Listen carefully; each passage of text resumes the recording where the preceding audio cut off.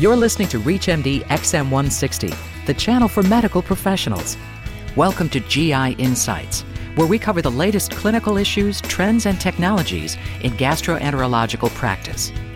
GI Insights is brought to you by AGA Institute and sponsored by Takeda Pharmaceuticals North America.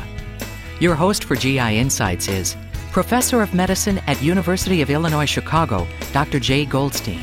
We hear a lot about children's allergies, problems in school, on airplanes. People can't get snacks anymore because of food allergies. A common problem we hear about a lot in the lay press and even in the medical press. Joining us to discuss food allergies, fact or fiction, is Dr. Sheila Crow. Dr. Crow is Professor of Medicine in the Division of Gastroenterology and Hepatology, Department of Medicine at the University of Virginia School of Medicine. Welcome, Dr. Crow. Thank you for having me. So why don't we start out with something very simple? What is the difference between food allergies and food intolerance? Well, that's an important question. Food intolerances are a general term for anybody who's experiencing some type of adverse reaction to foods or food components. In contrast, food allergies are immune-mediated adverse reactions to food. What are the most common allergies that people encounter, true allergies? True food allergies, peanuts and tree nuts are amongst the top. It's roughly about 0.5% of the U.S. population has allergies to those groups of foods. Depends on the age one is looking at. In children, things like eggs, milk, cow's milk protein are very common compared to an adult. So in the adult population, we see more peanut allergies? Well, that's one of the allergies that seem to persist into adult life compared to eggs, milk, and things like that. Even then, there's been some new literature that suggests that perhaps with time, peanut allergy may subside. It used to be thought that if you were diagnosed with peanut allergy, that would be a lifelong problem, but there's been some more recent studies that suggest it may damp down, although, again, that's always difficult because peanut allergy is the major cause of fatal adverse reactions to food, and in fact is the major cause, food allergies are the major cause of anaphylaxis as a cause of death now, and peanuts would be the major cause within that group. When you say peanut allergies, this is really just peanuts. It's not pecans and almonds and other things like that? That's right. There's different groups of nuts with different groups of antigen, but peanut allergy is a separate one from tree nut allergy. So, I've heard people say that they can't be next to somebody eating peanuts, or peanuts can't even come in contact as a trace amount in certain foods. Is this really true? Yes, it's one of the most highly allergenic or immunogenic of the food proteins to which people can be allergic. Just a tiny bit, for example, a tiny bit of peanut protein in peanut oil when someone's having fried food, a trace of peanut on somebody's hand and touches the lip of someone who's allergic may get quite a significant allergic reaction to that. And again, is there any cross-reactivity with other products other than peanuts when you have a peanut allergy? Only if it contains peanut, and that's part of the problem for the consumer, especially parents, because there's so much that might be processed in a plant where peanut products are being made, and food manufacturers tend to be on the safe side. You may have seen this if you ever read the ingredients of things, may contain peanuts. Doesn't mean it does contain peanuts, but they don't want to be responsible in case there was a tiny bit of peanut contamination. One of the things that we haven't mentioned are seafood allergies. Is that an allergy or a reaction to other components? Generally, again, this is a little more complex, but generally seafood allergy is, again, a protein that mediates an IgE or an IgG4 immune-mediated response, a true allergy. Now, there are some instances where people can have a reaction that's anaphylactoid, where the seafood or certain foods like strawberries and certain medications, contrast that we use in CAT scans and IVPs can do this, where it directly degranulates the mast cell or the basophil. And that would be a pseudo-allergic or anaphylactoid type of reaction. But most seafood allergies are due to the proteins, and they're not necessarily to all seafoods because they're not necessarily cross-reacting. So someone could have a shrimp allergy versus a lobster allergy, etc. What is a commonality for all these different allergies? What causes allergies to foods? For true immune-mediated allergy, and here we're talking hypersensitivity, which is an immediate reaction technically speaking, there are some other delayed type reactions, celiac disease and cow's milk protein enteropathy and other food protein enteropathies in kids, which are different immune mechanisms. But if we talk about the acute allergies, these seem to be largely genetically mediated. There's susceptibility genes involving all kinds of immune products, and to some element, perhaps some environmental factors as well. Is there a waxing and waning of these allergies? It seems so. Epidemiologically, food allergy is the most common in childhood, and it tends to decrease with time.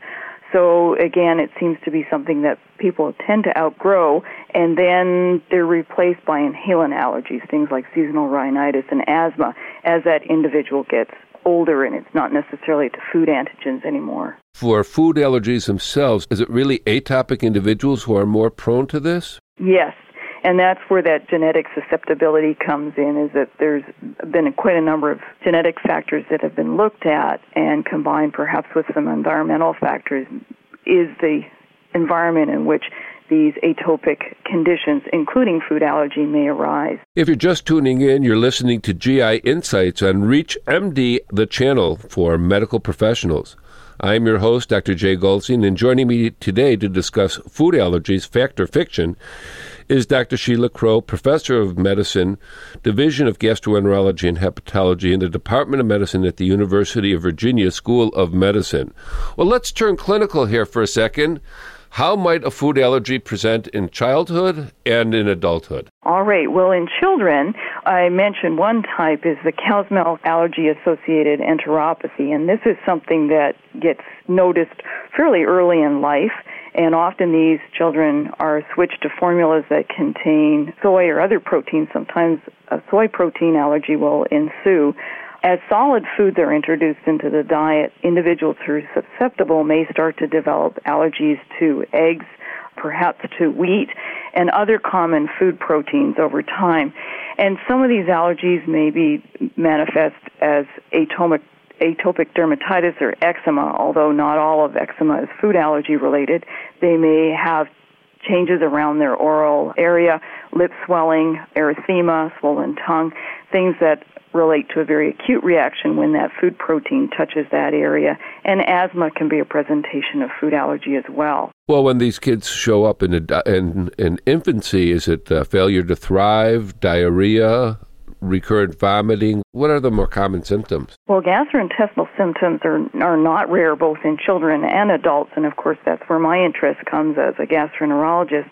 The cow's milk and other protein enteropathies are definitely primarily a gastrointestinal presentation, including weight loss, but diarrhea, sometimes bloody diarrhea, iron deficiency anemia.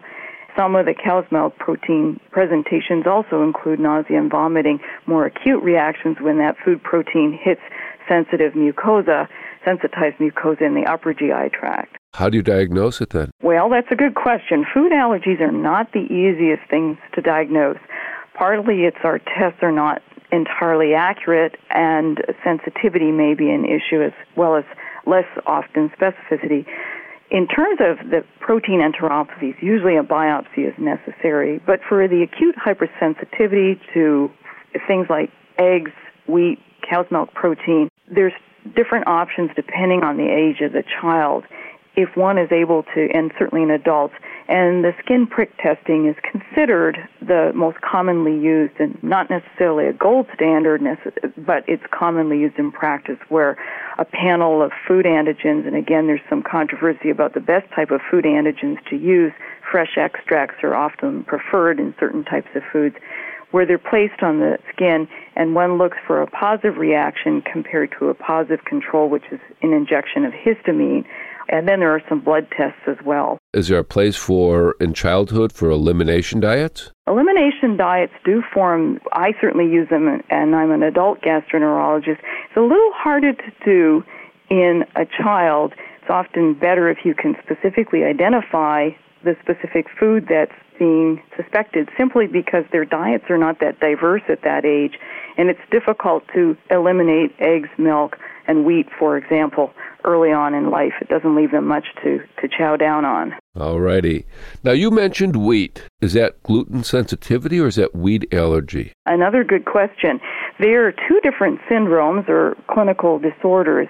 There is such a thing as a wheat allergy, which is like the other allergies I've talked about, which is an immediate hypersensitivity involving IgE and other mast cell or basophil cross-reacting immunoglobulins, where it's the wheat protein that elicits this hypersensitivity. In contrast, the gluten-induced enteropathy, or celiac disease is probably the best-known term for it, is a different immune mechanism. It doesn't involve allergic mechanisms in the traditional sense. It's a T-cell-mediated enteropathy that can present in childhood, more often now presenting in adult life.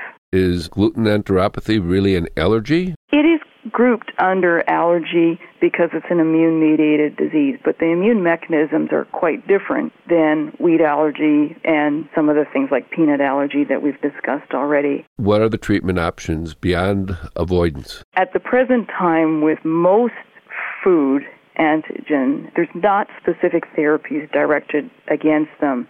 There have been some trials. There was one published in the New England Journal a while ago now looking at anti-IgE-directed therapies for peanut allergy that seemed to decrease the sensitivity in this small clinical trial. Whether that's being used in very often is probably unlikely simply because it only decreased reactivity a small amount, and if your reaction is anaphylaxis, probably the safety's not there. I'd like to thank my guest from the University of Virginia School of Medicine, Dr. Sheila Crow, for spending time with us today to discuss the topic Food Allergies, Fact or Fiction. Dr. Crow, thank you very much for being our guest. Thank you very much for inviting me. You have been listening to GI Insights on ReachMD, the channel for medical professionals. GI Insights is brought to you by AGA Institute and sponsored by Takeda Pharmaceuticals North America. For additional information on this program and on-demand podcasts, visit us at reachmd.com and use promo code AGA.